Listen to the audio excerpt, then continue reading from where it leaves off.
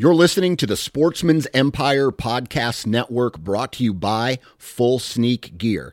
Check out their entire lineup at fullsneakgear.com.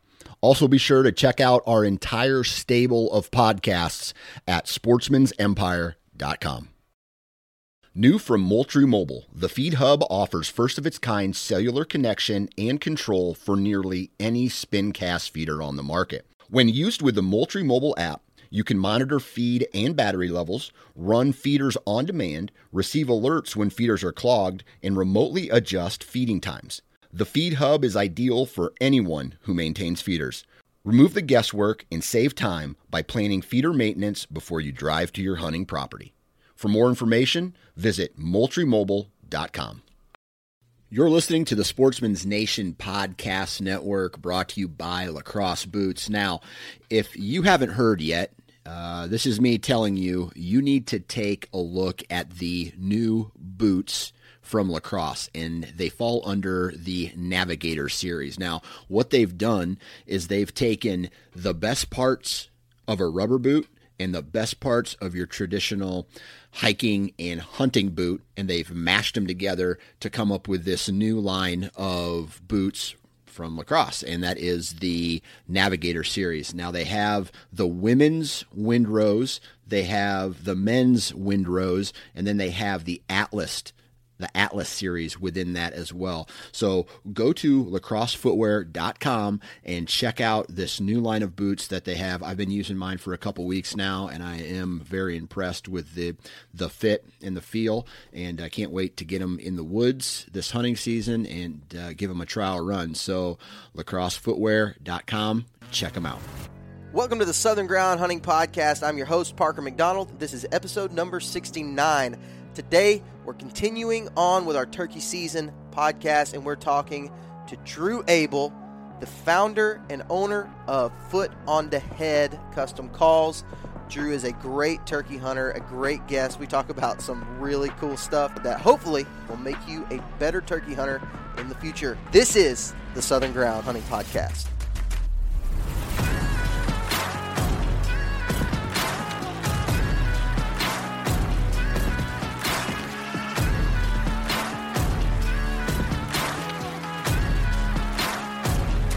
All right, welcome back to another episode. This is episode number 69 of the Southern Ground Hunting Podcast. And as we sit right now, March 12th, as I'm recording this, now you guys are going to hear it a day or two later when it comes out.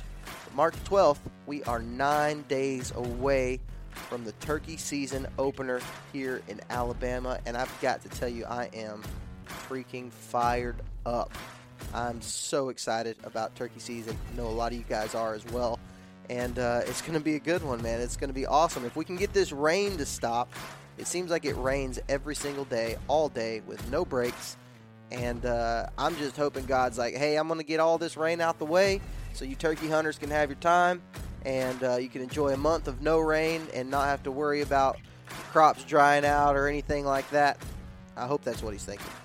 Probably not. If you are a turkey hunter, you probably know that it rains during turkey season a lot, and it'll randomly just start thundering and lightning while you're out in the field, and it can turn into a miserable experience real quick, but I'm looking forward to it still. Every single year is always a blast, always learn a ton, and I'm hoping that you guys will learn a ton from this episode. I tried something new with Drew and talking about just different scenarios. I asked him questions based on certain scenarios. A lot of them are ones that I found myself in, and I had questions about what I should do in this scenario. I know a lot of you guys probably are the same way. You're thinking about, you've got a turkey that's gobbling. How close do I get? You got a turkey that's not gobbling. You know there's turkeys in the area. What do you do next? What's your next move? So I asked him a lot of these questions, and Drew, who is a turkey killer, got a very, very high success rate as a turkey hunter. Answer some of those, how he would handle certain situations. Hopefully that'll help you out this season as you guys get in the turkey woods. We also talk about Foot on the Head, which is Drew's company. It's his turkey call company. They got a lot of cool stuff. We talk about that. But yeah, other than that, man, I am just so fired up, stinking fired up for turkey season. Hopefully you guys are getting that way too. Before we get into this episode, I want to let you guys all know I've been getting ready for turkey season, and I posted a video on the Sportsman's Nation YouTube channel of how I pattern my turkey gun. If you've never done it before, it might be a good educational video to see how some people are doing it. I'm not perfect at it. I'm not really even that good at it, but I have done it a few times. So if you want to watch that, give it a view and subscribe to the Sportsman's Nation YouTube channel. I would greatly appreciate that. Before we get into it, I want to let you guys know again about a discount code. You can save 15%. That's 15%. That's like $15 if you spend $100 off your purchase at screegear.com. Excellent camo. The patterns are awesome. I like the Summit pattern. Man, these guys know what they're doing when it comes to making a layering system for hunters all across the globe, really. I have found the system that works for me best here in the South is the hard scrabble set. That's my favorite set that I have from Scree Gear, but also run the base layers have been great. I'm planning on running some of the early season stuff for turkey season this year, and I'm just really looking forward to it. But yeah, go check it out. ScreeGear.com. Save 15% by using the code Southern Ground, all lowercase, all one word, at checkout.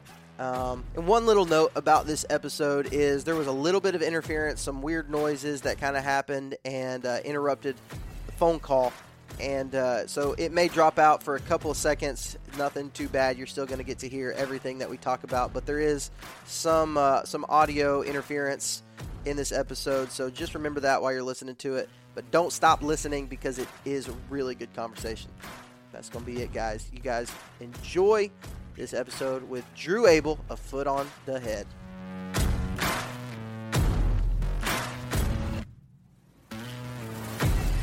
All right, welcome back to the show. On the line with me right now, we have Drew Abel from Foot on the Head. Drew, what's going on, man? Hey, man. Everything's going well today. How about you? And it is it's sunny outside, kind of.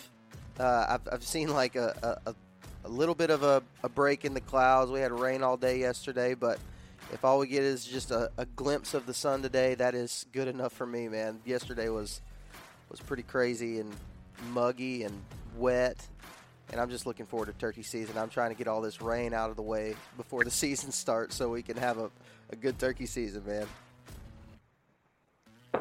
That's right.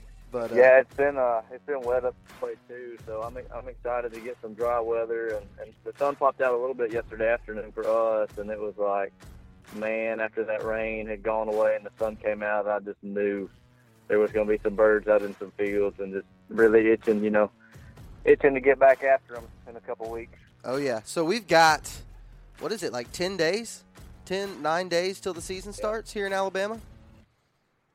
Yep, that's right. It's coming quick, man.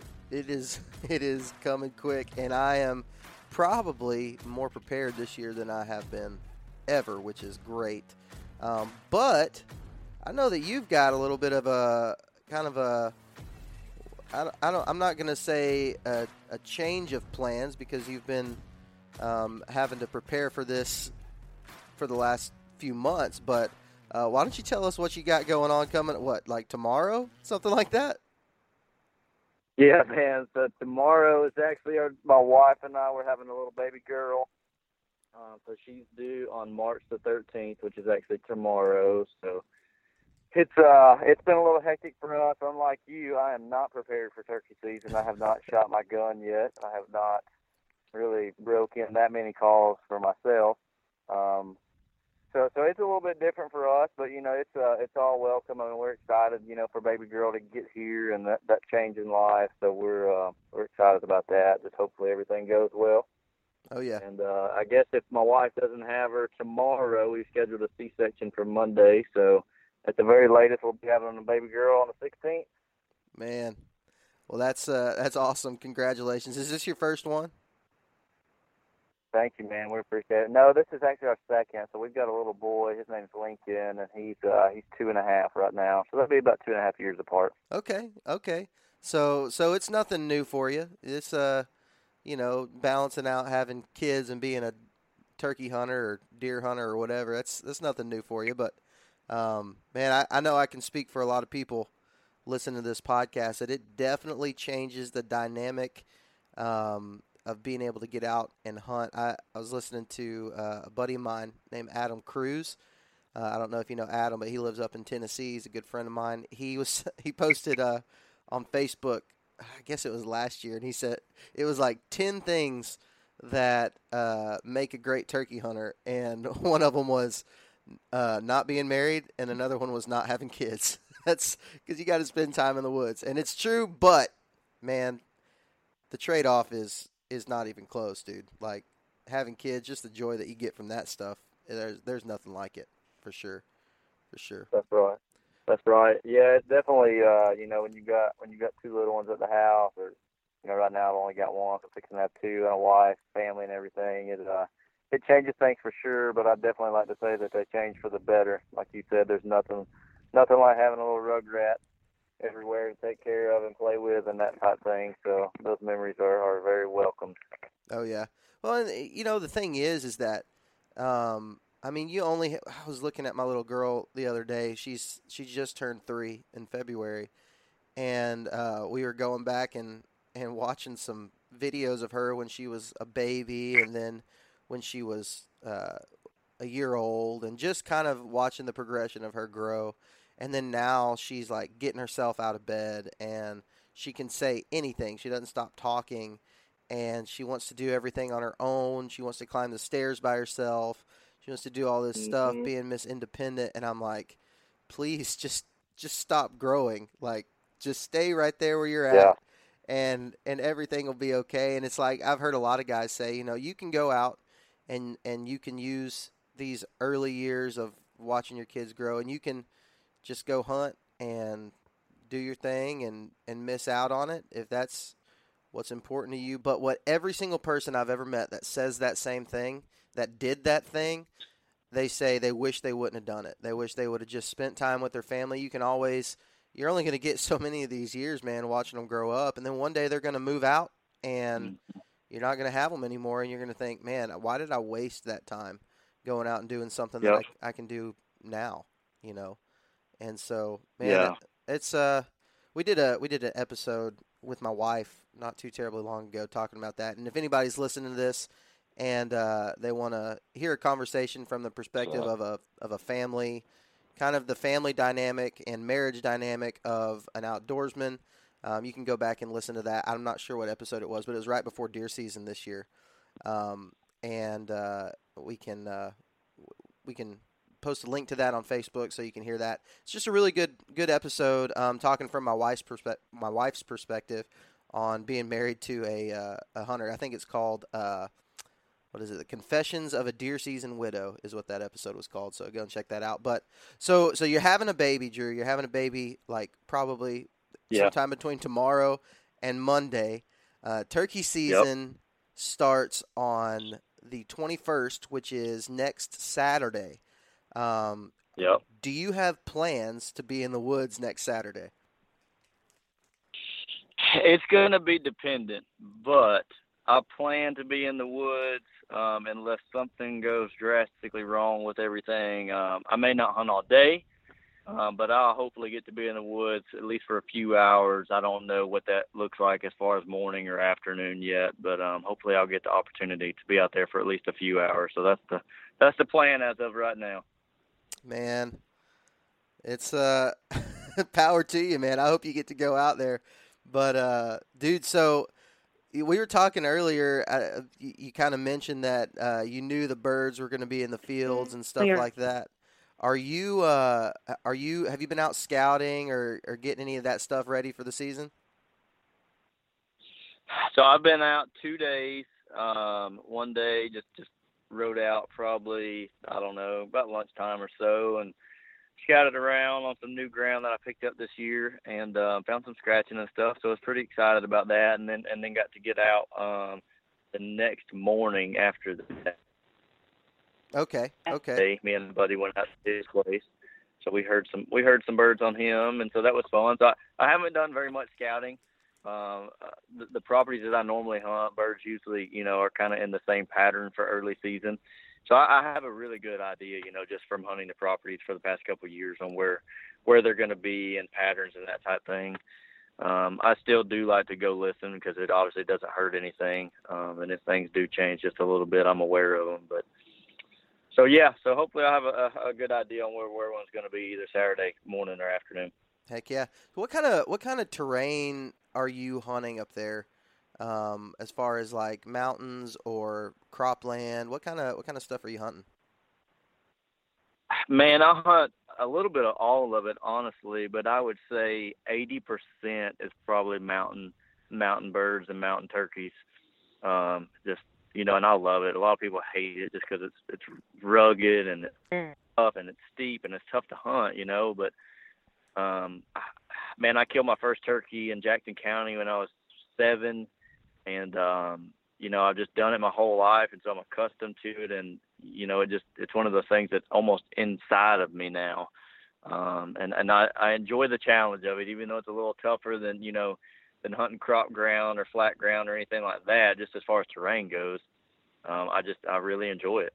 Yeah, I'm right there with you, man. That's kind of where I'm at. I've got permission on a private piece this year, and it is flat, and I mean it's got a few ridges and stuff on it, but for the most part it's flat cropland. I'm really looking forward to it because I've really cut my teeth on eastern birds in the mountains, mostly public land stuff, and so that's all I've really been used to.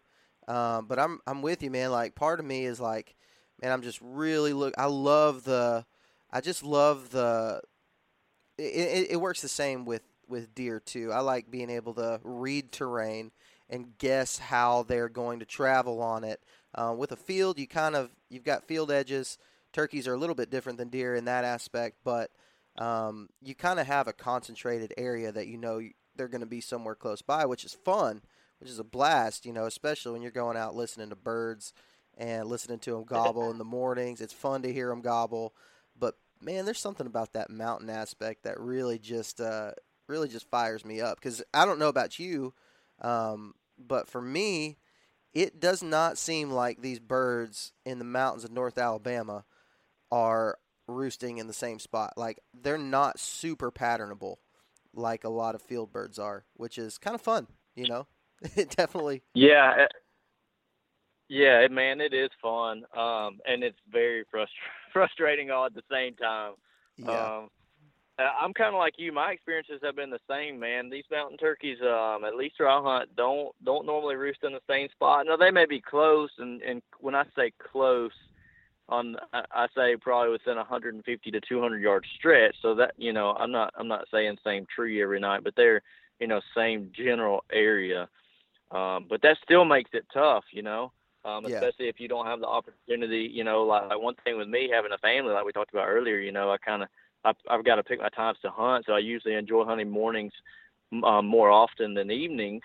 And so, I may be on a bird, he may be in this tree, this morning I don't kill him. So I go back and I set up in the dark, in that spot, and then he's, 125 yards down the bench from me or something like that. So yeah, it's frustrating, but that's part of it. Yeah, and the crazy thing is in mountain terrain, or in any kind of hills, just any kind of steep terrain, 150 yards can be the difference in, 3 or 4 ridges that you have to climb and go back down and climb and go down and climb and go down. I mean, it's not just walking 150 yards. You could be in for a 30-minute hike just to get 150 yards to where that bird's roosted at. And that's tough. That's a tough aspect, but it's a very rewarding thing. And if anybody listening to this has not done it, man, go try it. Especially out here in North Alabama, you got all kinds of opportunities to go and do that on public land. If you got some private land, man, it's definitely different, and it's a ton of fun. It is so much fun, and definitely.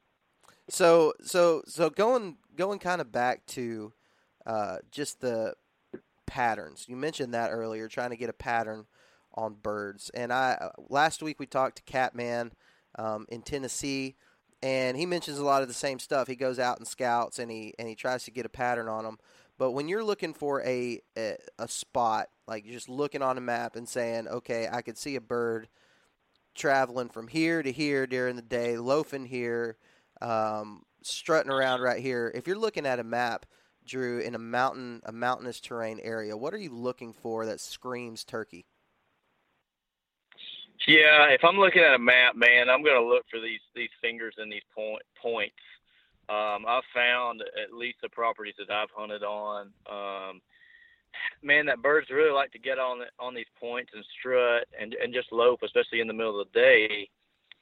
They can see well, they've got good vantage points. A lot of time when you get out on some of these points, there's a little flat or bench right there behind it that's going to be pretty open and flat. And, so as far as like something coming up behind them, it's going to be really tough for any type of predator or hunter to come up and get in real close behind them.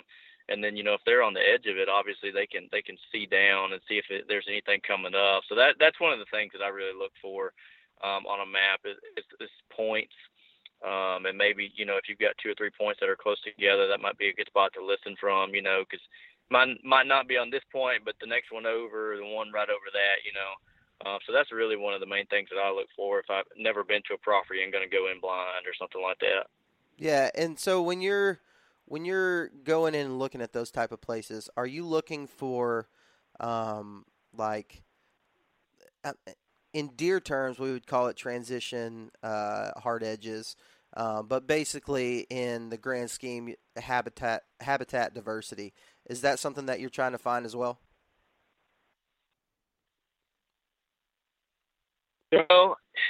It is, but not to the extent that I do with deer hunting.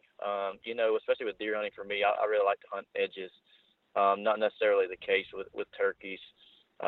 Jackson County, is a mass of, for the most part, mature hardwoods. So terrain's going to look pretty similar across a lot of these mountains. And so really it's more for me about if I haven't been there and I get in there and I haven't heard a bird, just walking the property, putting boots on the ground, whether it's public or private, and finding sign. I've found that certain habitat type, man, you take on this one property and put it on another piece of property, and it might not hold birds for whatever reason. I've yet to discover that. And so that, for me, it's more of boots on the ground. If I go in and can't find one, let's find some sign, let's find some scratching, and see where they're hanging out and that type thing. But I have found, especially early spring for us, a lot of these birds are holding tight to pretty steep draws. I find that there's probably a lot of shoots in those draws that are starting to spring up. A lot of the acorns have kind of washed down in them or fallen down in them. So there's more food abundant in that area. And so a lot of times I find a lot of birds closer in these deep, pretty steep, hard to get to draws than on these. So that's another thing, that I'll kind of key on and maybe try to look at first if I haven't heard a bird. Yeah, for sure.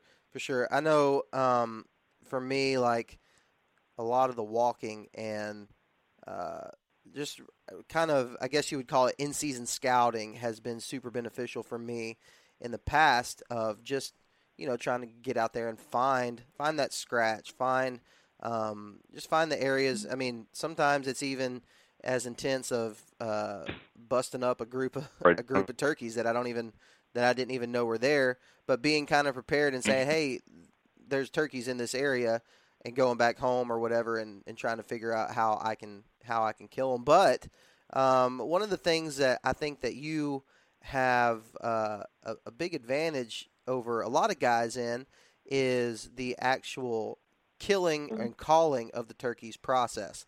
So you own the company Foot on the Head, correct? That's correct, yep. So why don't you tell us a little bit about that company and how it started? And then what I'm going to do is I'm going to try to tie it together to the actual process of killing a turkey and making it all come together. So tell us a little bit about the business, when you started, for guys who maybe haven't heard the episode from last year that you were on. Just tell us what it's all about. Yeah, man. So So like I said earlier, I killed my first bird when I was 7 and kind of never looked back from there. Just fell in love with it, and man, just got to high school and was just eaten up by the bug of turkey hunting. And it just became a passion right off the bat. And so from there, obviously wanted to kill more birds and do whatever that took or whatever that looked like for me. So that looked like, hey, I can improve calling. So I set out to become a better caller. Now I'm not a Grand National caller. I'm not a stage caller. But I feel like I can call pretty decent. And honestly, it just took practice and practice and practice. And so, man, one year I went to buy some mouth calls, and I knew the exact call that I bought from the exact company the year before, and I went and bought the same call, and I actually bought 2 or 3 of them and popped them all in. They all sounded totally different. And to be honest, I was just really frustrated with it. And because I had finally found the diaphragm, that I could consistently yelp on, that consistently sounded good. And then I went back, and obviously wasn't the case. And so I just said, hey, let me look into just start building these things on my own. And so I did. I researched it, and I looked, and I studied and talked to people and stuff, and ended up buying a press when I was in college, and that was 2010 when I bought that press. And, man, honestly, just was building calls solely for just me and my dad, maybe a friend or two that turkey hunted, but not anything drastic. And just one thing turned to the next. I was in forestry and wildlife at Mississippi State at this time, and obviously people in that, major hunt and fish a lot, enjoy the same things that I do. And so just naturally being in class with them, we talk about turkey hunting, turkey calls, and I'd build them some calls and sell some, and then their friends would find out about it. And next thing I know, I'm making 500, 600, 700 diaphragms a year. And I'm like, well, maybe I should just, come up with a name and just sell some calls, just to make a little bit of cash on the side, and have some fun and provide a product that's really, really good that people can't really buy on the market these days. And, man, and it just, like I said, one thing led to the next, and then I've got pot calls, and then I'm trying to, do box calls and locator calls. And so really it just started out from the perspective of how can I become a more consistent turkey caller, and then how can I help other people do that. And, now here I am today, got a full-blown company with it, and, it's a blast. I love it. I love helping people, have a call that they can buy every single year that's going to be really, really close to how it was the previous year when they bought it, and have really, just really good success in the turkey woods. Man, that's a cool story, man. It's really neat, and I hear this from a lot of people who have businesses within the outdoor industry, like yourself. Guys like Greg Godfrey, who is the owner of Tethered with Ernie Power. These guys like that, who it really all stems from how can we be better saddle hunters, or how can we be better turkey hunters, like in your case. And it always seems like that's the story of a lot of these companies that are really doing a good job, because at the end of the day, they were just trying to become better themselves, and other people kind of caught on to that. So I think that's really neat. It's definitely inspiring to see that kind of story, where you said, hey, I just want to be better. And now here you are doing it as a job, making turkey calls for people. So you mentioned that that you've kind of been experimenting, I guess, or coming out with some new products. And you kind of mentioned before we start recording about a new product that you've come out with this year, which is a box call, I believe. That's correct. Yeah.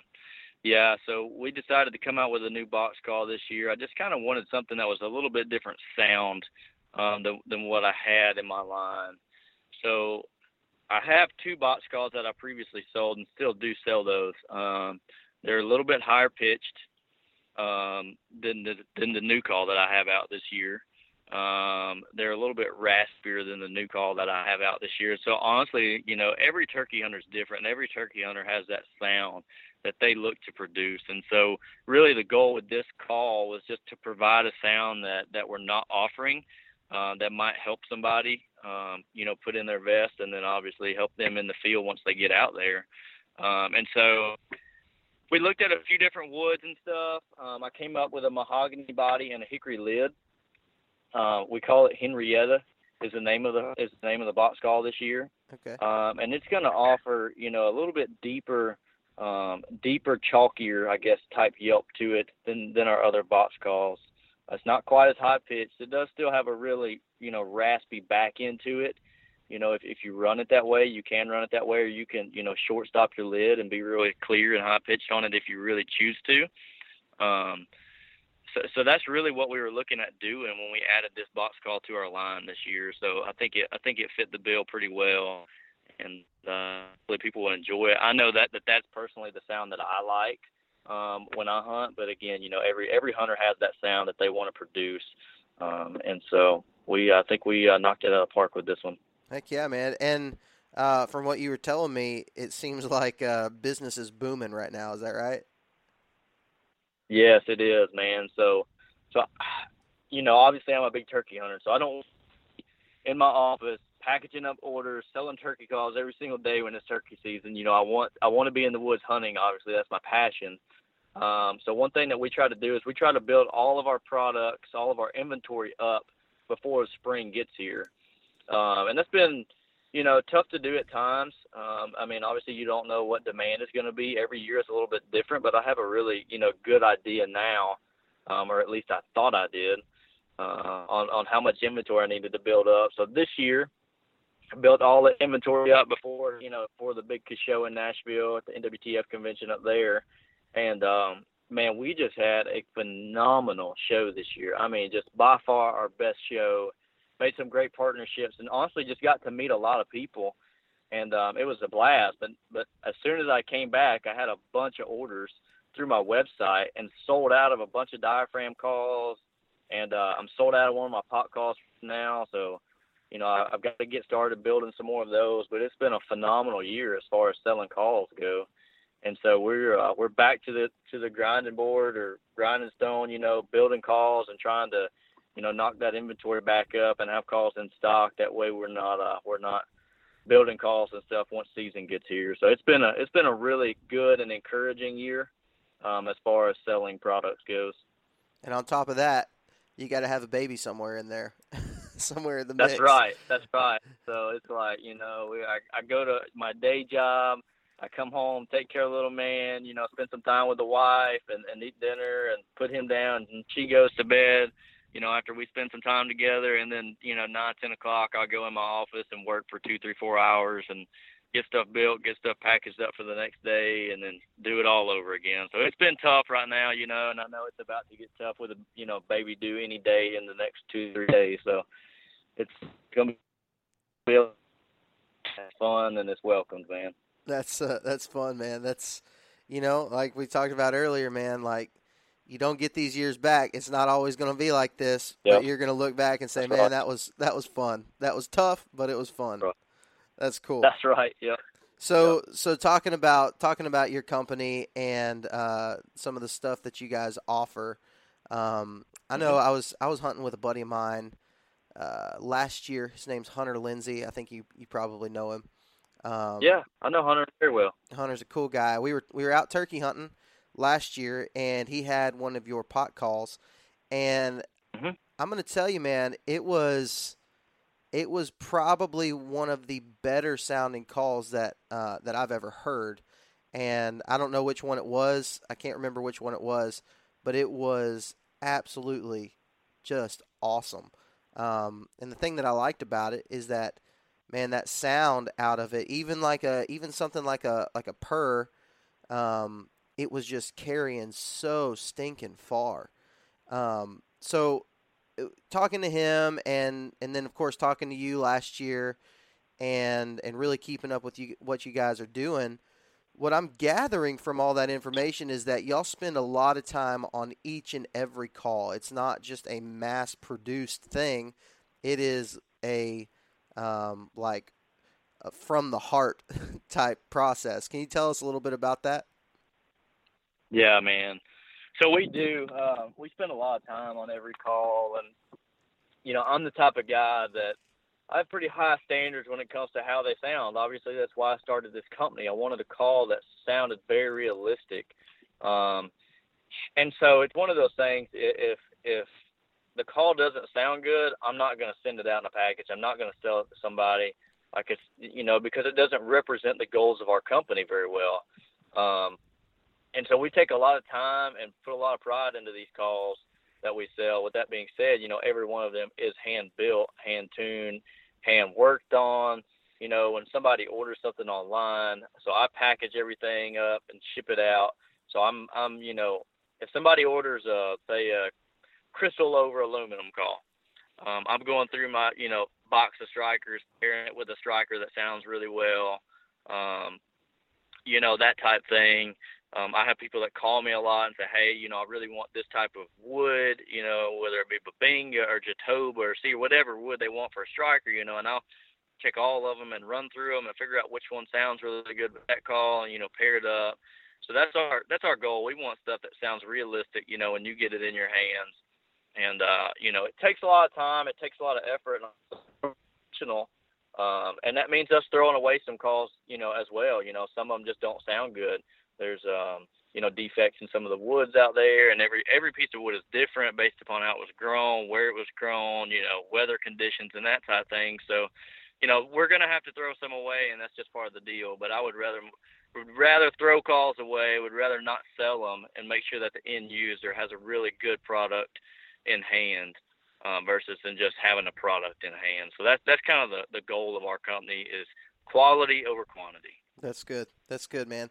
So can you kind of tell us some of the things that you guys offer? Obviously, you said you have a little bit of everything, but can you kind of go into detail on some of those products? Yeah, for sure.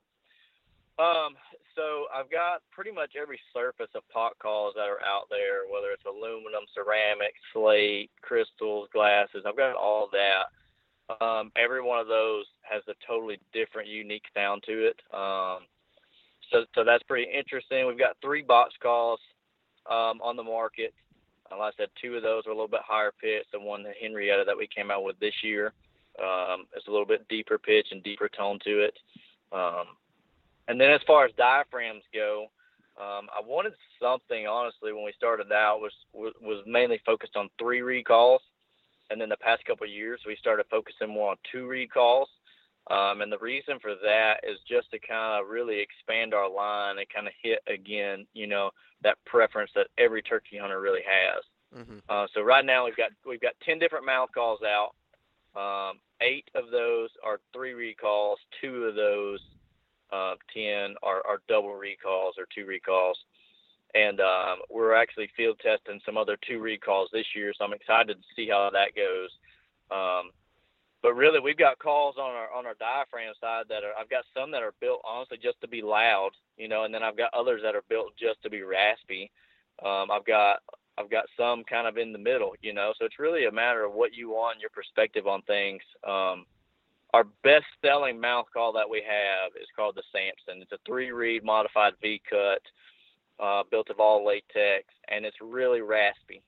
A lot of guys that, turkey hunt have raspy old sound to it. So I would say that's probably why it's our best seller. But I developed a 2 reed call last year that we came out with called the Legend.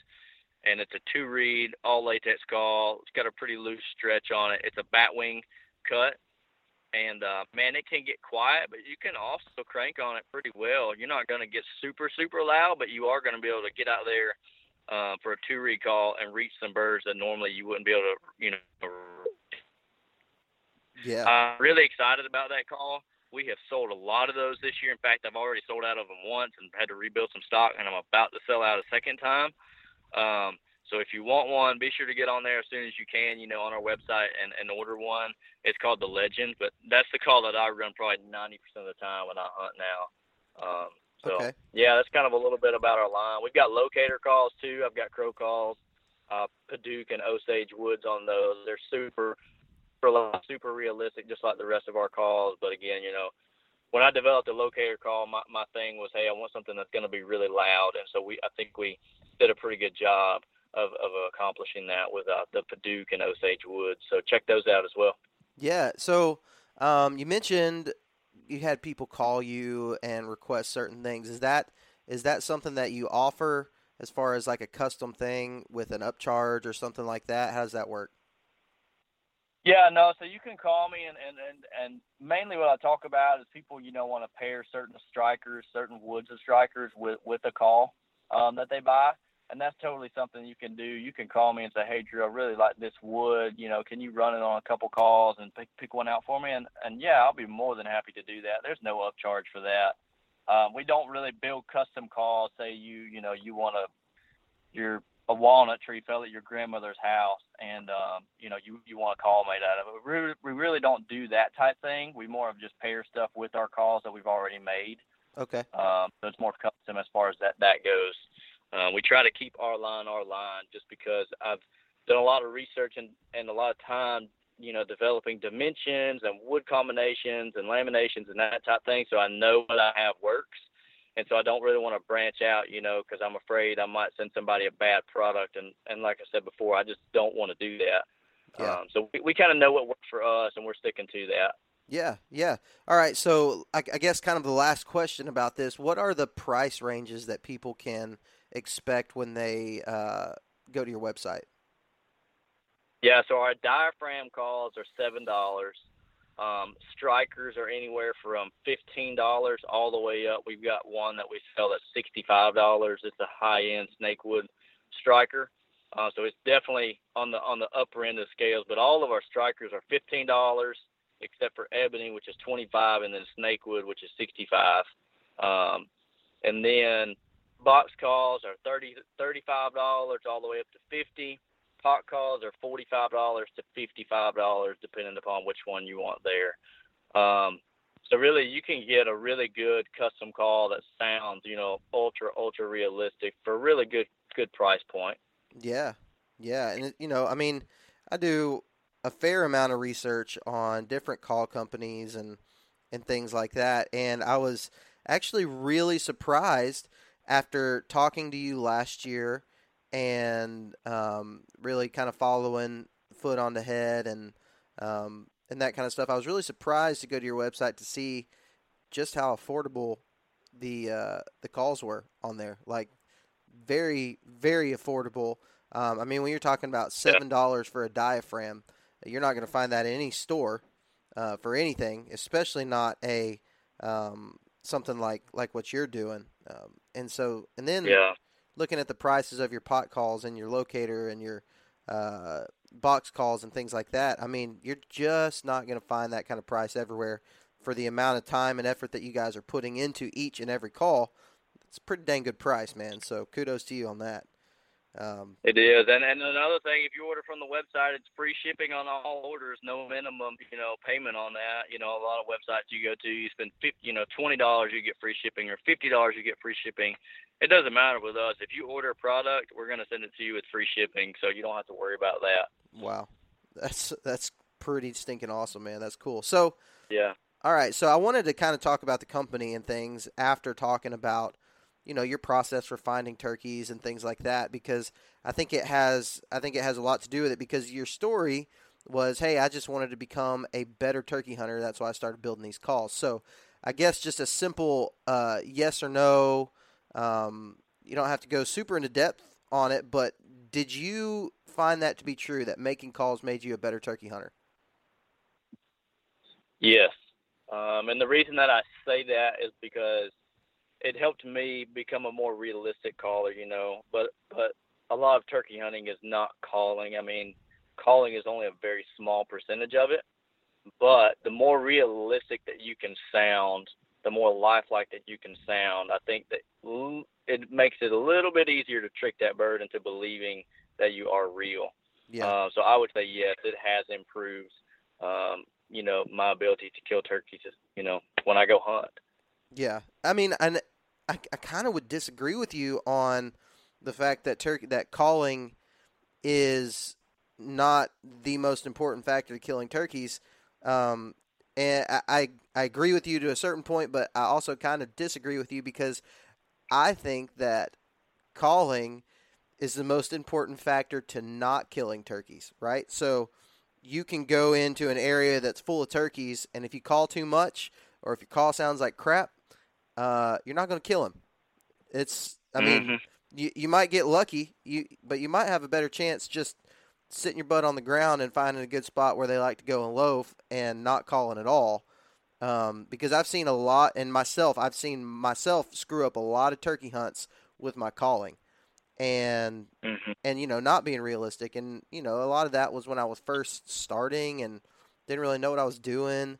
But even to this day, man, I have screwed up so many turkey hunts by overcalling or not knowing the right times when to call or not knowing the right call to make in a certain scenario.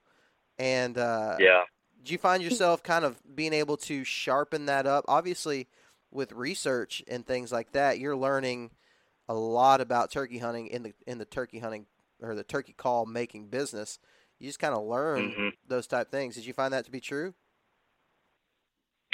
Yeah, I would definitely say that that's true, and I guess I do. I totally see your point and understand your point about calling, and it does have a big impact on that. But yeah, the more research that you do, the more time that you spend doing something, the more engulfed you get in it, the better that you're going to be at it. So I think for me that's been one of the big keys for me, to be successful just in building calls and hunting and calling turkeys, that type of thing. Like I said, man, the more time that you spend at it, the better you're going to be, as long as you're trying to get better at it. Yeah, for sure. I think, a lot of guys, and here's the truth of the matter is a lot of guys who turkey hunt are also deer hunters. So you've got basically a month or maybe sometimes a little bit more than a month of turkey season. But then, down here in the South, our deer seasons are just super long. So we're so engulfed in that. And then I feel like deer season just ended, and now all of a sudden it's turkey season. And I've got like a month to get prepared. It's just I'm like listening to some of my audio clips that I have, trying to get back to in the mood for turkey season and practicing my calling and getting my setup all together. But I've only got like a month or so to do that. Whereas once turkey season's over, I've got like 5 months before deer season starts. So I've got plenty of time to prepare and sharpen up that skill and get my stuff ready and things like that. And so, with turkeys, I just feel super unprepared all the time. I don't feel like I'm doing my due diligence in what you're saying. If you're spending a lot of time and researching and just being in that environment, you're obviously going to learn. But it's hard to do that when you've got, just a short amount of time to be able to get all that stuff ready. And so that makes it tough for turkey hunters, I think. And the fact of the matter is there's a lot of people right now who would consider themselves diehard turkey hunters that are not even taking their calls out yet, that haven't even been working on that. That's just the truth of the matter. And so that makes it hard. So I can definitely see for you, because you are doing this as a job, how that keeps you in that, and it makes you a better turkey hunter altogether. So that's cool, man. I'm a fan. I like it. It's one of those things, man. I start messing with turkey calls in November. After the season ends, I'll put them down for a few months, and then end of October, 1st of November, I've got calls in my hands again. Like we're building stuff. We're starting to build that inventory up, and so I'm yelping on calls and practicing my calling skills from November all the way to turkey season. And so I have that opportunity to become better at it, and you take somebody a pot call and say, hey, here's your call. And, and they're like, well, let me hear you run it. And with how well you run it. And they're like, how do you do that? And I'm like, well, you practice for 6 months straight, you practice for 5 months, and you get it.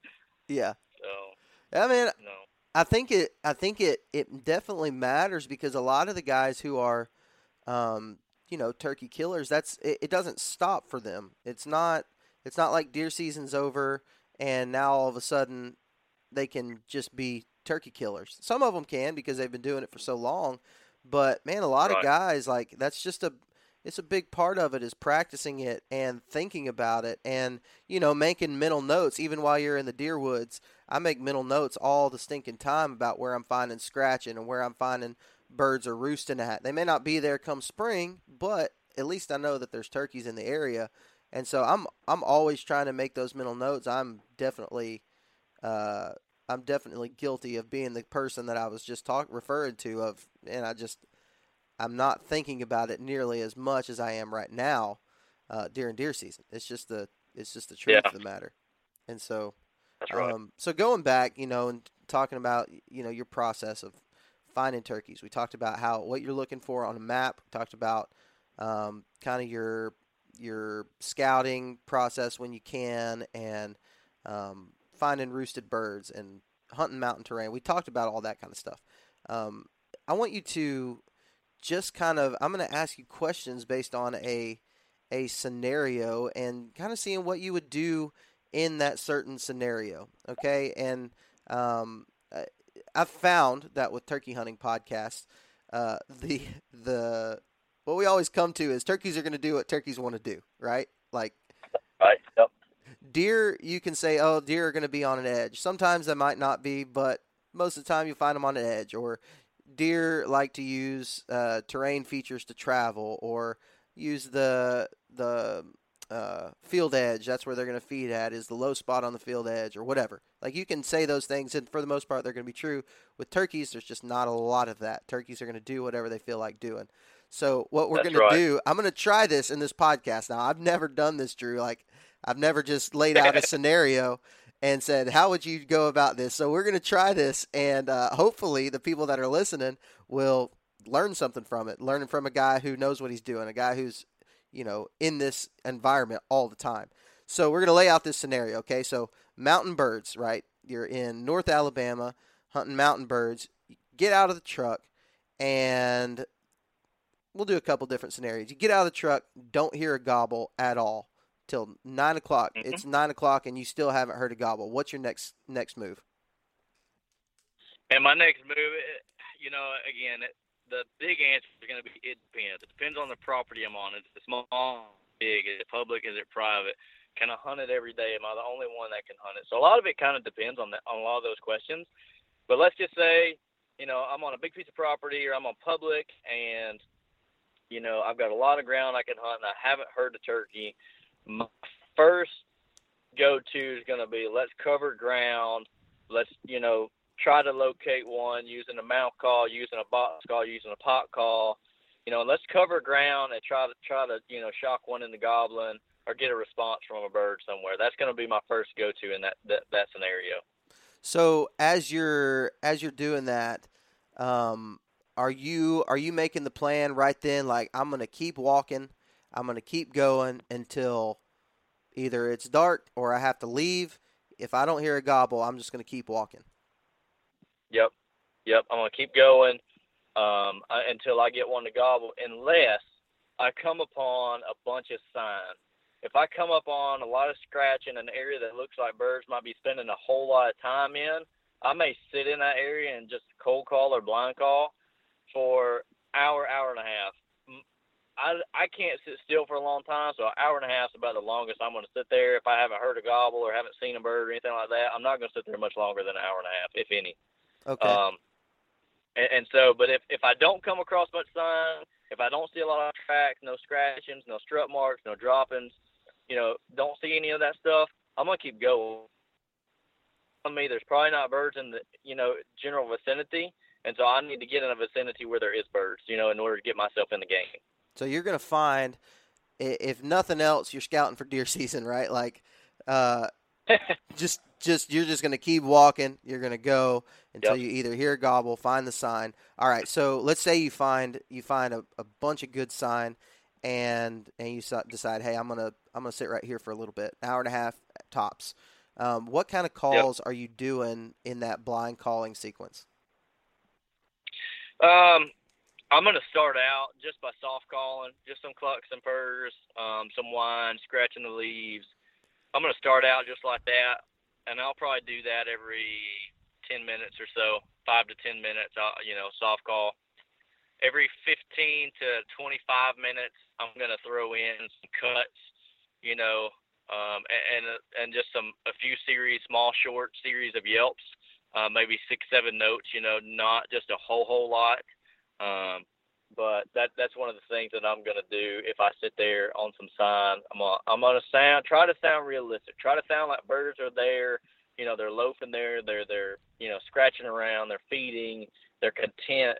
And then every now and then, if you've got turkeys that are together, they're going to get close to one another and they're going to cut, and they're going to flap wings and they're going to, be territorial and that type of thing. So I'm going to throw in a little of that as well. That's why I said every, 15 to 25 minutes, I'll throw in some sharp cuts or, a loud series of yelps or something like that. I want to sound realistic. I want to sound like there's a flock of turkeys or 2 or 3 birds sitting there, if that makes sense. Yeah, absolutely.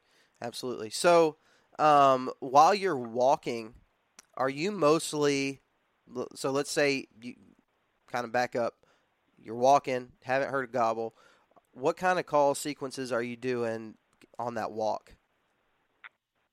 On the walk, I'm going to, most of the time when I'm walking, say I'm walking down a ridge top or walking down a road trying to locate a turkey, the first thing that I'm going to do is cut. 4 or 5 notes, something short, something almost like a locator call. I'm going to try to shock that bird into gobbling. If I don't get a response from that right away, say I cut 5 or 6 notes and I don't hear anything, then I may yelp, from a 8 to 12 note series yelp. If nothing happens again, I'll do it, 8 to 12 notes again. If nothing happens there, I'll go on, 100 yards up the road, 100 yards up the ridge, and I'll stop and I'll do it again. But the second time that I stop, I may pull out a different call. I may pull out a pot call or a box call. I'm going to change it up a little bit and see if I can't, utilize a different tool in my toolbox, per se, to help myself that day. Yeah, I hear a lot of people saying that there's some people out there, man, who are convinced that you need to carry as many calls as you can, which obviously the easiest thing to do is carry a bunch of diaphragm, different styles, different cuts of diaphragm calls. And if you've got enough in there and there's turkeys in the area, they're going to gobble at one of them. You're going to find the one right that they want. So I've heard that, I haven't necessarily noticed it. I have my favorite ones that I use, and, they seem to be the one that always works, or, if there's turkeys in the area, they always work. And so, right. It is what it is. So you mentioned that you're walking, usually on the tops of ridges. Is that kind of how you normally do it? Yeah, I just like to find the areas that, number one, my call can travel, and number two, that I can hear. I don't like to sit in bowls, unless obviously I know that there's a bird really close by or something like that. I feel like I can't move, then I'll obviously sit in one. I have a choice to. But I'm not going to go, to a drain and walk up the mountain in this drain, running a call trying to find a bird. Yeah. Or opposite. I'm not going to walk down one. Now, once I get one to gobble, I may use that drain to my advantage to move on that bird or something like that. But you want to put yourself in a situation where you can hear a lot of ground, where you can cover a lot of ground, and that your call also covers a lot of ground, if that makes sense. Yeah, for sure. For sure. Okay. So you found a lot of sign. You've been walking. We're still on the haven't heard a gobble, and you start walking. You find a lot of sign. You sit down, and you know that these turkeys are here at some point during the day, a lot of days, because there's lots of sign. You strike up a bird. That bird is, let's say, a distant gobble, 250 yards away. And you hear it. What's your next move? You're in an area where there's a lot of sign. Are you going towards the turkey? Are you getting closer? Or are you staying in that area that you know he'll probably be in eventually? That's a tough one there. That's a toss-up to me. It's a 50-50. If it's me, I'm going to go to the turkey. I don't like a lot of distance between me and that bird, even if I am in a lot of sign. That's just my preference. And the main reason for that is, he may have gobbled to me calling, but that doesn't mean he doesn't have hens with him. And a lot of times if he's got hens with him, he's going to be quiet. He may go quiet after that. You may not hear anything else from him. And let's say that you set up in where that sign is, and you sat there for 40 minutes and you haven't heard anything else. You don't know where that turkey went. If he's still in the same spot, if he's moved 500 yards the other direction or whatever. So I like to close that gap and try to get close to the birds, or as close as I feel comfortable. And then that way, if they do move, maybe I can stay on them, can stay behind them, can make a loop and get in front of them. But I feel like in that situation, I would have a better idea where that flock of birds is in, and in turn be able to give me a better opportunity to kill one of those birds. Yeah. Do you find that it is a little bit, it kind of, because obviously when you're calling a turkey with a hen call, you're trying to call a gobbler to you. You're reversing the course of nature, right? Because hens don't Right. hens don't wait on the gobbler most of the time. Usually, the gobbler's saying, "Hey, I'm right here. You come to me, girl." And Right. wouldn't that be great if that's the way it actually worked out across all species? But it doesn't. Um, uh, it totally doesn't do that. But you're reversing the course of nature. So, um, I would imagine you're a seasoned turkey hunter. You've tried both options, and you tend to lean more towards going closer to that bird when you hear him. Does that seem to be like the higher percentage for you of success? Yeah, personally for me it does.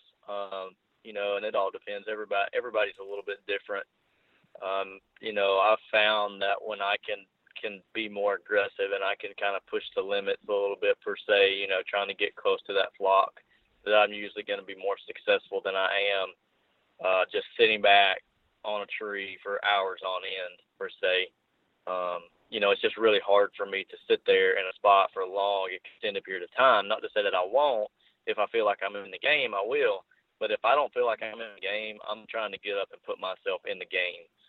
So I would say, yeah, I feel like my percentage probably goes up if I go towards that turkey. Yeah, for sure, for sure. I think you find that a lot with the guys that typically listen to this podcast. Most of them are public land, run and gun type guys, and that's just kind of in our nature to do that, is to get up, put ourselves in the game. That's what we're trying to do. We ain't trying to sit in a blind. We're trying to go find the animals. We don't want to say, hey, they just weren't moving today. No, they were moving somewhere, but you just weren't in the right spot. And go ahead. Go ahead. I was just going to say, and I'm not knocking somebody that's going to sit there on a tree for 2.5 or 3 hours. Like, if that's what you want to do, if that's what you're comfortable with, if that's what you feel confident in, by all means do that. This is just my style of hunting. And I know guys that do that are successful. To me, most of the time I find those guys, they're retired. They don't have young kids at the house or a job that they have to get to. They're going to go out there and they're turkey hunting, and they're working on turkey's time. They're not looking at the watch on their hand or clock on their phone, and got to be here by 9:45 in the morning. Their goal is to go out there and turkey hunt all day. Yeah. So if that's what you want to do, by all means, get out there, do it, hunt, enjoy it, and have a good time. Definitely. And I've had it work. Honestly, I've had it work both ways. I've sat in a ground blind and had turkeys just show up, and I shot one. And I've also had similar situations to this scenario that we're talking about, where I just got closer, and that seemed to be the ticket. All right, so same scenario. So you've got this goblin bird. Typically, or not typically, but a lot of the time what's going to happen is the lead hen is going to break off from the flock and go and try to figure out what's going on. Who's this other girl that's in our neck of the woods trying to pull my man over to him or to her. So you got this hen that shows up, right? She comes and checks you out. Yep. What's your move? Are you going to scare her off? Are you going to just try to be as still as possible, let her stay there, piss her off as much as you can? What are you doing in that scenario? Yeah, in that scenario, if she comes up there, I'm trying to keep her there as long as she can. As long as I can have her there, as long as I can have her be vocal. I've just had too many situations where, you kill a bird or you get close to killing a bird or even strike one up just because other turkeys were in the area calling. So I'm trying to keep her there as long as I can. Now, if I know that bird is coming, and she, say he's coming from obviously straight in front of me. She's come from straight in front of me, and she's behind me a little ways. She's not really calling anymore. She's just feeding around, and this other bird's coming to me. Like, obviously he's gobbling, and walking, gobbling, let me know that he's coming. Then, yeah, in that instance, I may turn around and I may, move just a little bit, enough to kind of get her attention and let her know, hey, something's not right. But if I am gonna spook a hen, I don't want to spook her in the direction that gobbler is coming from. I always want it to be going away from me, exactly, opposite from the way he's coming. So just keep that in mind. It is a tactic and a tool that you can use, but you don't want to run that hen back in the direction of that gobbler. Yeah.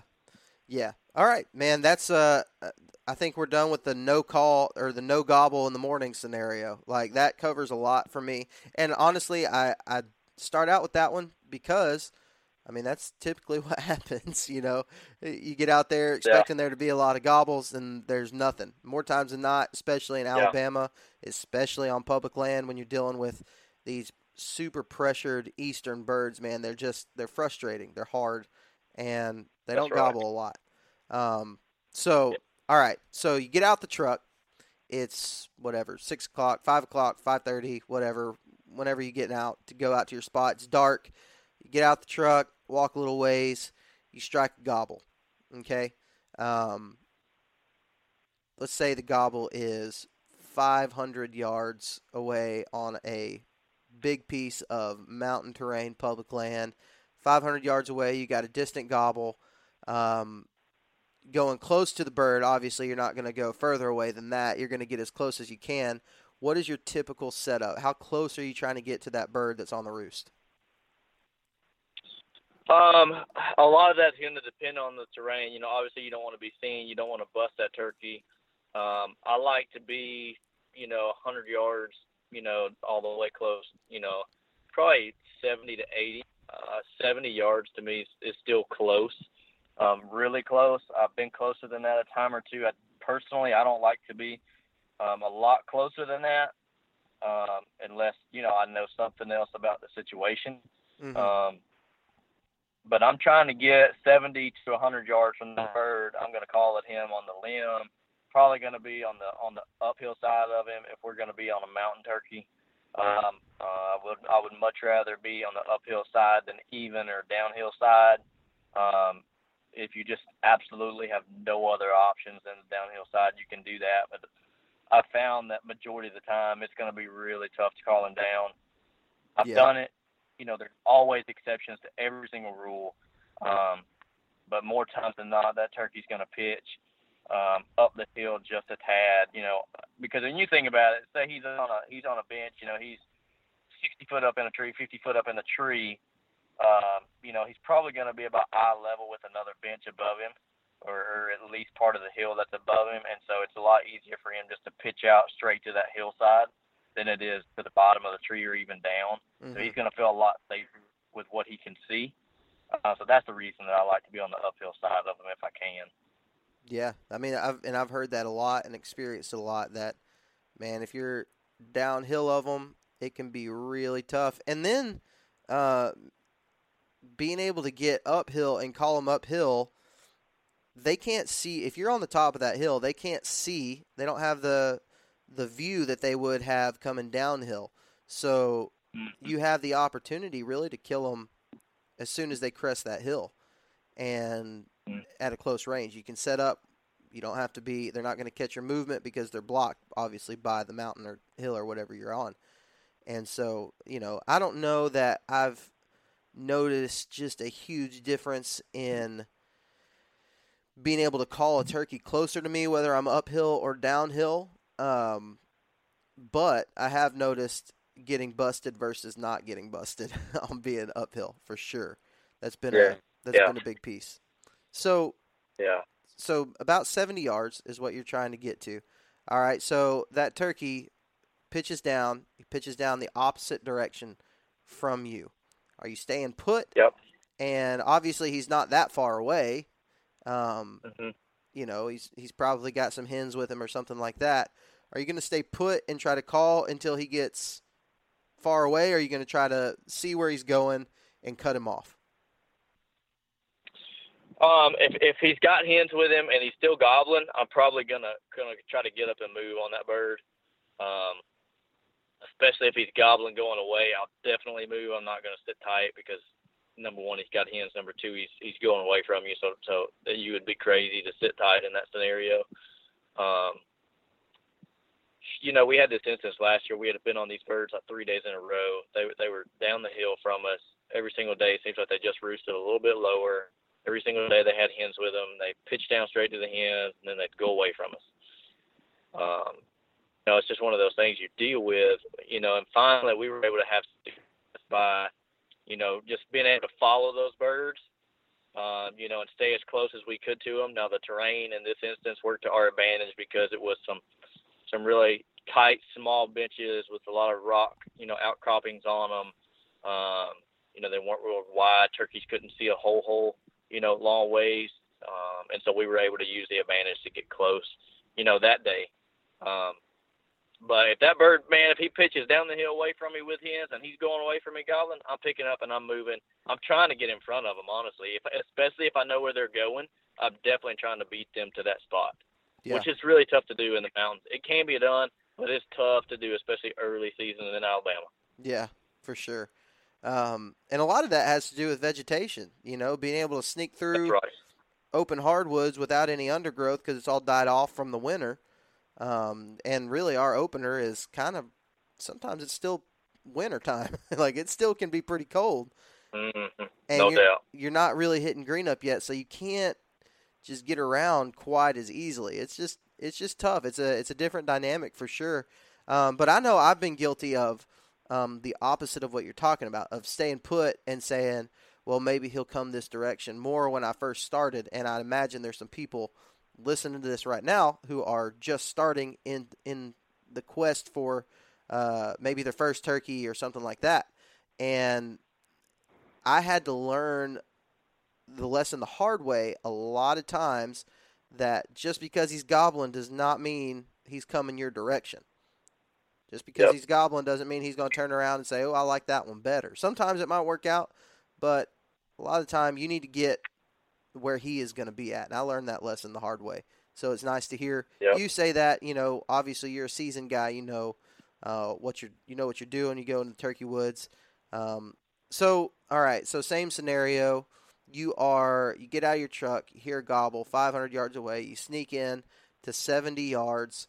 And he's gobbling like crazy. I guess one of the things that we didn't necessarily talk about was, what kind of calling are you going to do while he's on the roost? What are you going to do to try to say, hey, I'm here? Yeah, a lot of times on the roost, what I'll do, I'm just going to start out by soft clucking. I feel like that's pretty realistic. If I do yelp, it's going to be 2, 3, maybe 4 notes, just soft, almost under the breath type yelp, until that bird answers me. Once he answers me and he knows that I'm there, I'm going to back off on my calling a good bit. Probably not going to call as much unless I hear hens with him. If I hear other hens with him, I'm going to go ahead and I'm going to try to get him fired up and try to get one of his other hens fired up. Yeah. And hopefully in turn, we talked about with our other scenario, the boss hen kind of comes to check you out, and he comes, in tow. So that's kind of how I'm calling to him when he's on the roost. But once he knows that I'm there, I'm backing off on that calling, and going to call very, very sparingly. Yeah. I guess something that we didn't really cover to start out, that when you get out of the truck, what type of locator are you using right off the bat? Right off the bat, I really, really like the woods to just come alive on their own. Okay. I don't like to use the locator first thing in the morning unless I have to. If say birds start, all the birds start singing, I know turkeys should be gobbling by now. I'll wait 15 minutes, and if I have not heard one gobble, I'm on owl hoot. Okay. I hoot with my mouth. I don't have a hooter or anything like that I carry. So I just hoot with my mouth, natural voice. A couple of times, if I don't hear anything, I might grab a turkey call real quick and do a fly down cackle. Once I feel like it's time for birds to be on the ground, if I don't hear anything, I'm gonna start hiking. I'm gonna start walking. So, that's a different answer than what I would mostly expect. Just letting the woods come alive on their own. That's I am guilty of not doing that almost 100% of the time, unless I just happen to hear a turkey gobble. Right. Most of the time, if I haven't heard anything and I step foot into the woods, I'm gonna do an owl hoot. Like that's almost always. Is there a reason for that? Like, did you learn a lesson that kind of taught you, hey, don't do that, or is that just kind of a preference? It's just a preference. I haven't, come across any negative aspect of owl hooting or anything like that. Man, just that's my preference. I like for everything to be as natural and and in that natural state as I can get it. Now, obviously, that's not always the case, and there's always circumstances where that doesn't need to be the case, but that's just my preference. Okay. So how early would you say would be the earliest to start doing those soft clucks? Man, if that turkey's already gobbled, it's early. It's early enough. Okay. And like I said before, once you start to hear birds singing, you hear that redbird calling, you hear other birds calling, all the birds should be awake, if that makes sense, Yeah.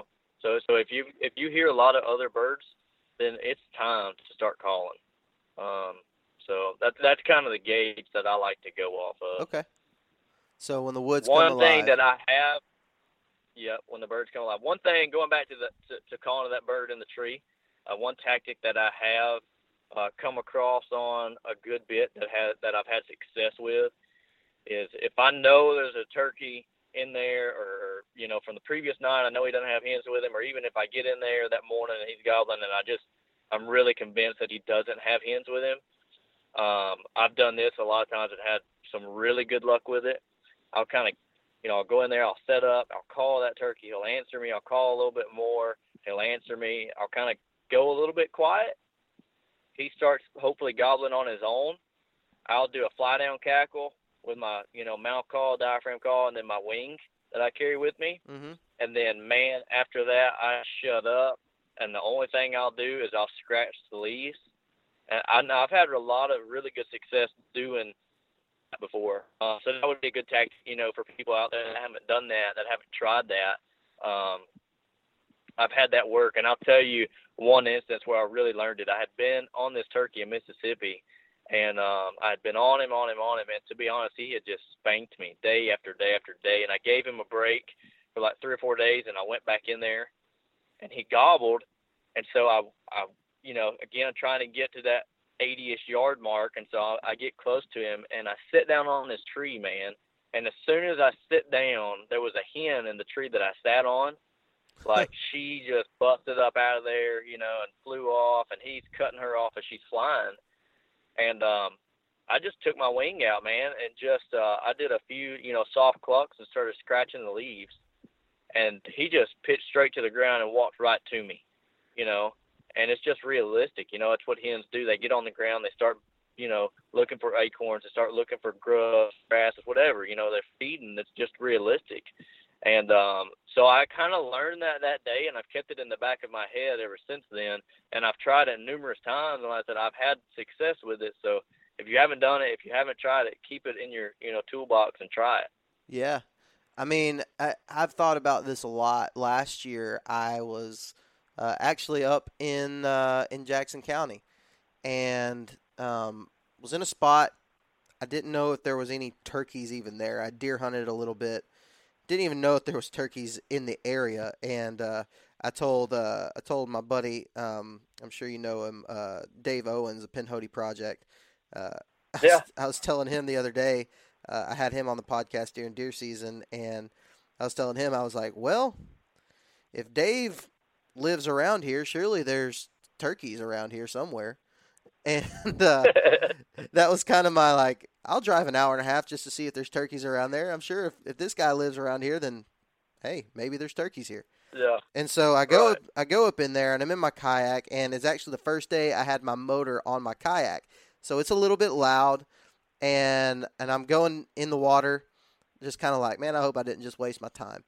And I turn my motor off. I get to the little creek where I'm about to get out at. I turn my motor off, and, I mean, there was a bird just hammering at the sound of my motor, just like going nuts. And he was probably about, I don't know, 300 yards across a field from me. And so I was like, okay, well, that's good. There's turkeys here. And so I get out, And I was actually, the scenario was perfect. It was just almost a natural scenario that I didn't realize was going to be perfect. And I get out of the boat, and immediately, as soon as I step foot on dry land, a bird, a hen, flew off the roost right above me, right stinking above me. And I was like, crap. Well, that bird's still hammering across the field from me. And I was like, okay, this might not be a bad thing. You know, he knows, chances are, if he's been gobbling like that, and probably last night there was some gobbling and some yelping and stuff from this hen above me, and he was probably gobbling right back at her last night before they went to roost. He knows that there's supposed to be a hen in this area, and I just busted her out of here. And she's gone. She's not even a part of our lives anymore. And so I kind of got close to where she might pitch down at and ended up calling that bird all the way across that field straight to me right off the roost, and I missed him. But that's whatever. Oh. Yeah, it sucked. But I don't know how I missed him, to be honest with you. It was just bad. But I think I ended up hitting some brush, like way too much brush that was in front of me. And but I've thought about that scenario a lot, man, and thinking about how ticked I was that I spooked that hen off the roost, because I was like, man, I wasn't trying to come here and spook any turkeys away. But, man, it really worked out because he thought that there was a hen over there. He didn't know that she spooked off. He thought that she was over there, and he's been thinking all night about what he was going to do to get down there and get to that hen first thing in the morning. And and it worked out, except for I sucked and missed him. But, you know, I think that's a good tactic. You know, you can't go in and plan for that. But if you bust hens or bust turkeys off of a roost, that's not necessarily a bad thing. That's right. Because they're supposed to be there, and all you have to do is basically take their place. And maybe there's a gobbler in the area that's going to come straight there because he knows there's supposed to be turkeys there.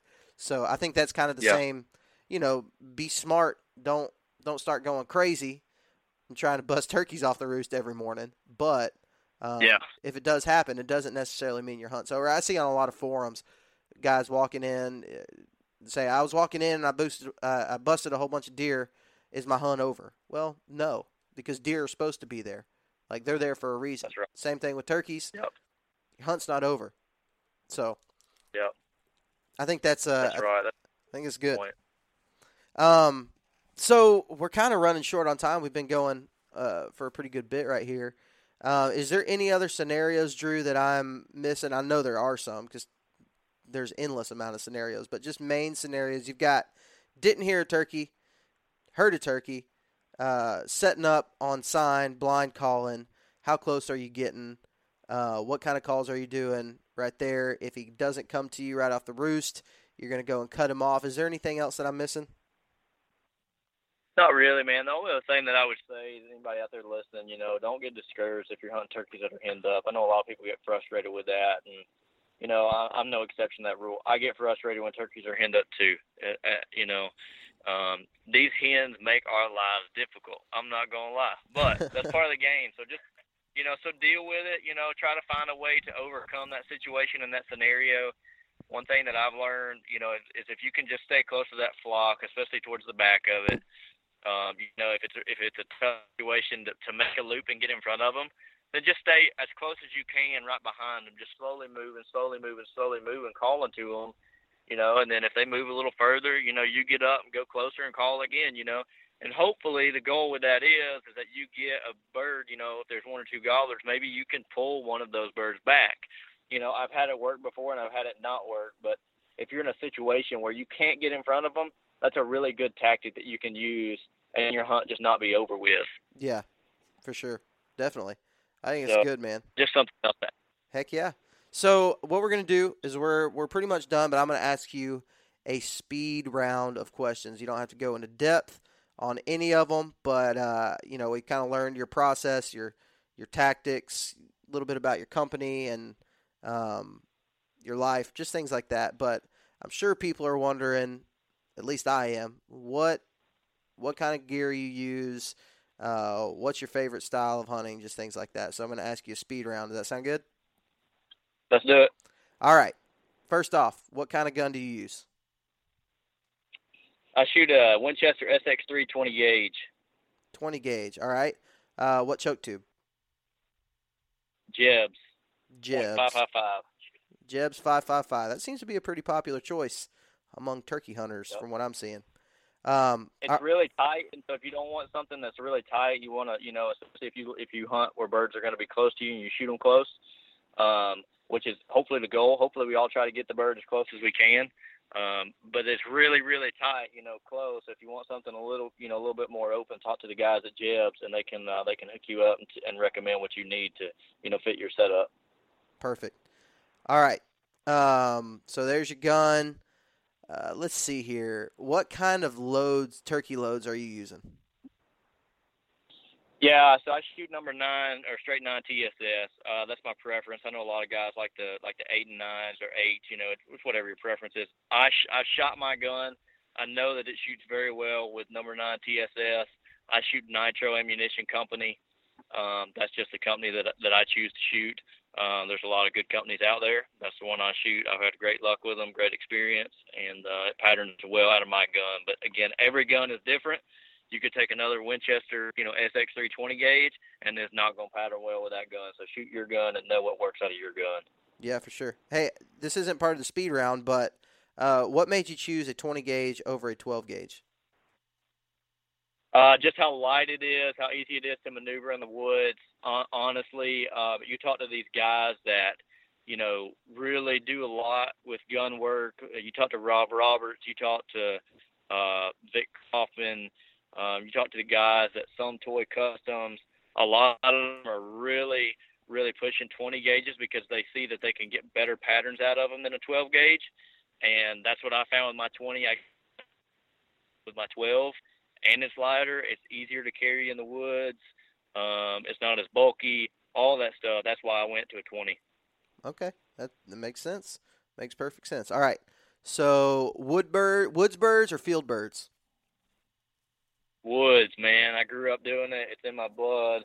I would much rather hear one gobble in the woods because it's just got that rattle to him as opposed to a field. Now, don't get me wrong. I'll shoot a field turkey any day of the week, but if I had to pick, I'd rather shoot one in the woods. Okay. All right. Mouth call or diaphragm call, pot call, or box? Diaphragm all day. Diaphragm. I run one probably 90% of the time when I hunt. So that's my preference. And you said you're usually using that Legend. Is that right? Yep. 2-reed batwing cut Legend. Yep. Okay. All right. So kind of, I guess, going backwards a little bit, what's the furthest you will shoot at a turkey? Man, I shot one with my 20 at 63 yards with the rangefinder. That's about pushing it for me. I don't want to do it past that. And I don't like shooting them that far. I would much rather have them close than far. But 60 yards is my max, man. I don't want to do anything past that. Okay. And it better be a clear shot. I'm not shooting through a bunch of brush, especially at that distance. If I've got brush in front of me, shoot, man, I'm doing 45 yards probably. Okay. Have you found that the TSS pattern's pretty good at 60 yards? I have, man. It's got, it's just so heavy. You still get that penetration at that distance, and you've got so many pellets going down range. You've got good opportunity. Heck yeah.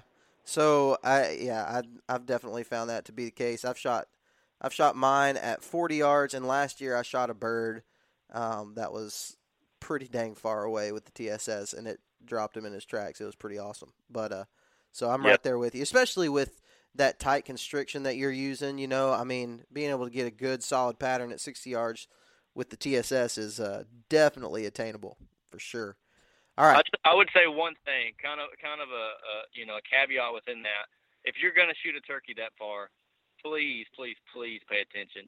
Make sure that your gun can do it. Make sure that the loads that you're shooting can do it, and make sure that you're doing justice by that animal. Don't take a shot that's going to be tough. A bird that's strutting with his head tucked in him at 60 yards. Make sure that he's got that head all the way upright, and you've got a big kill range.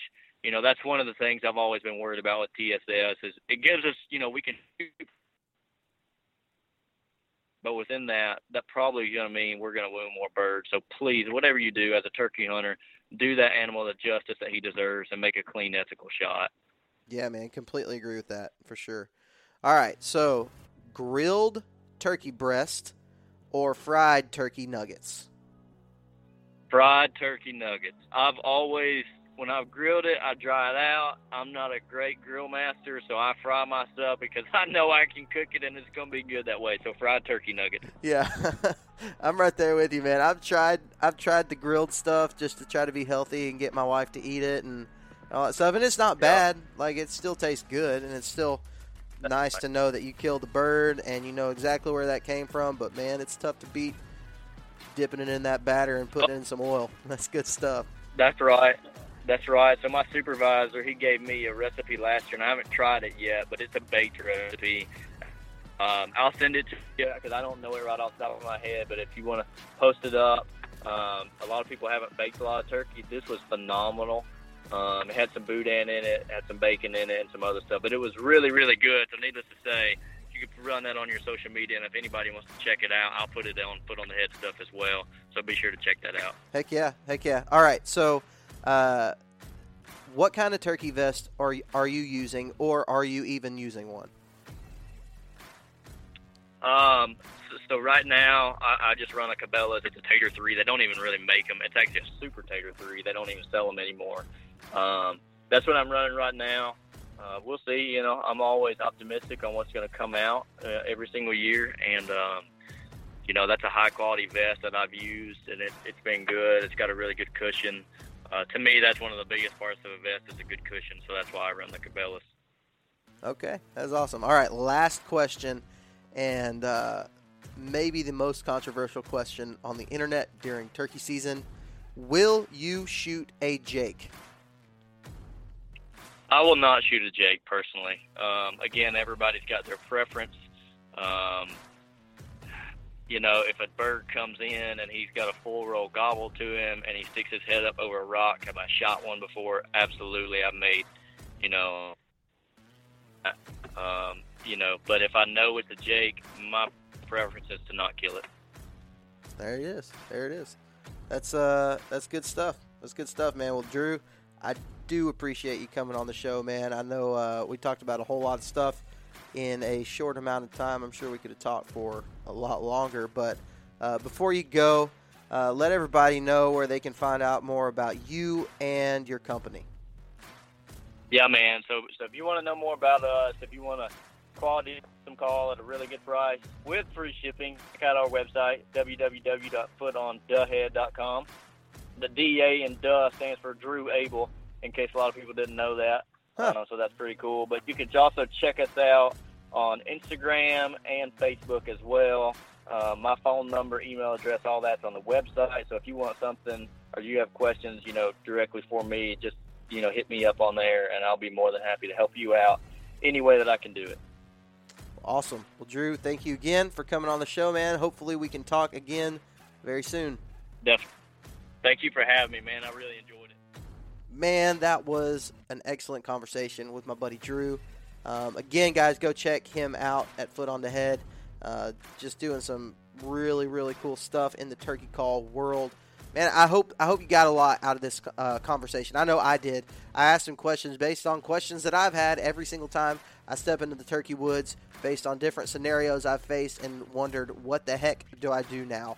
And I think Drew answered those questions excellent.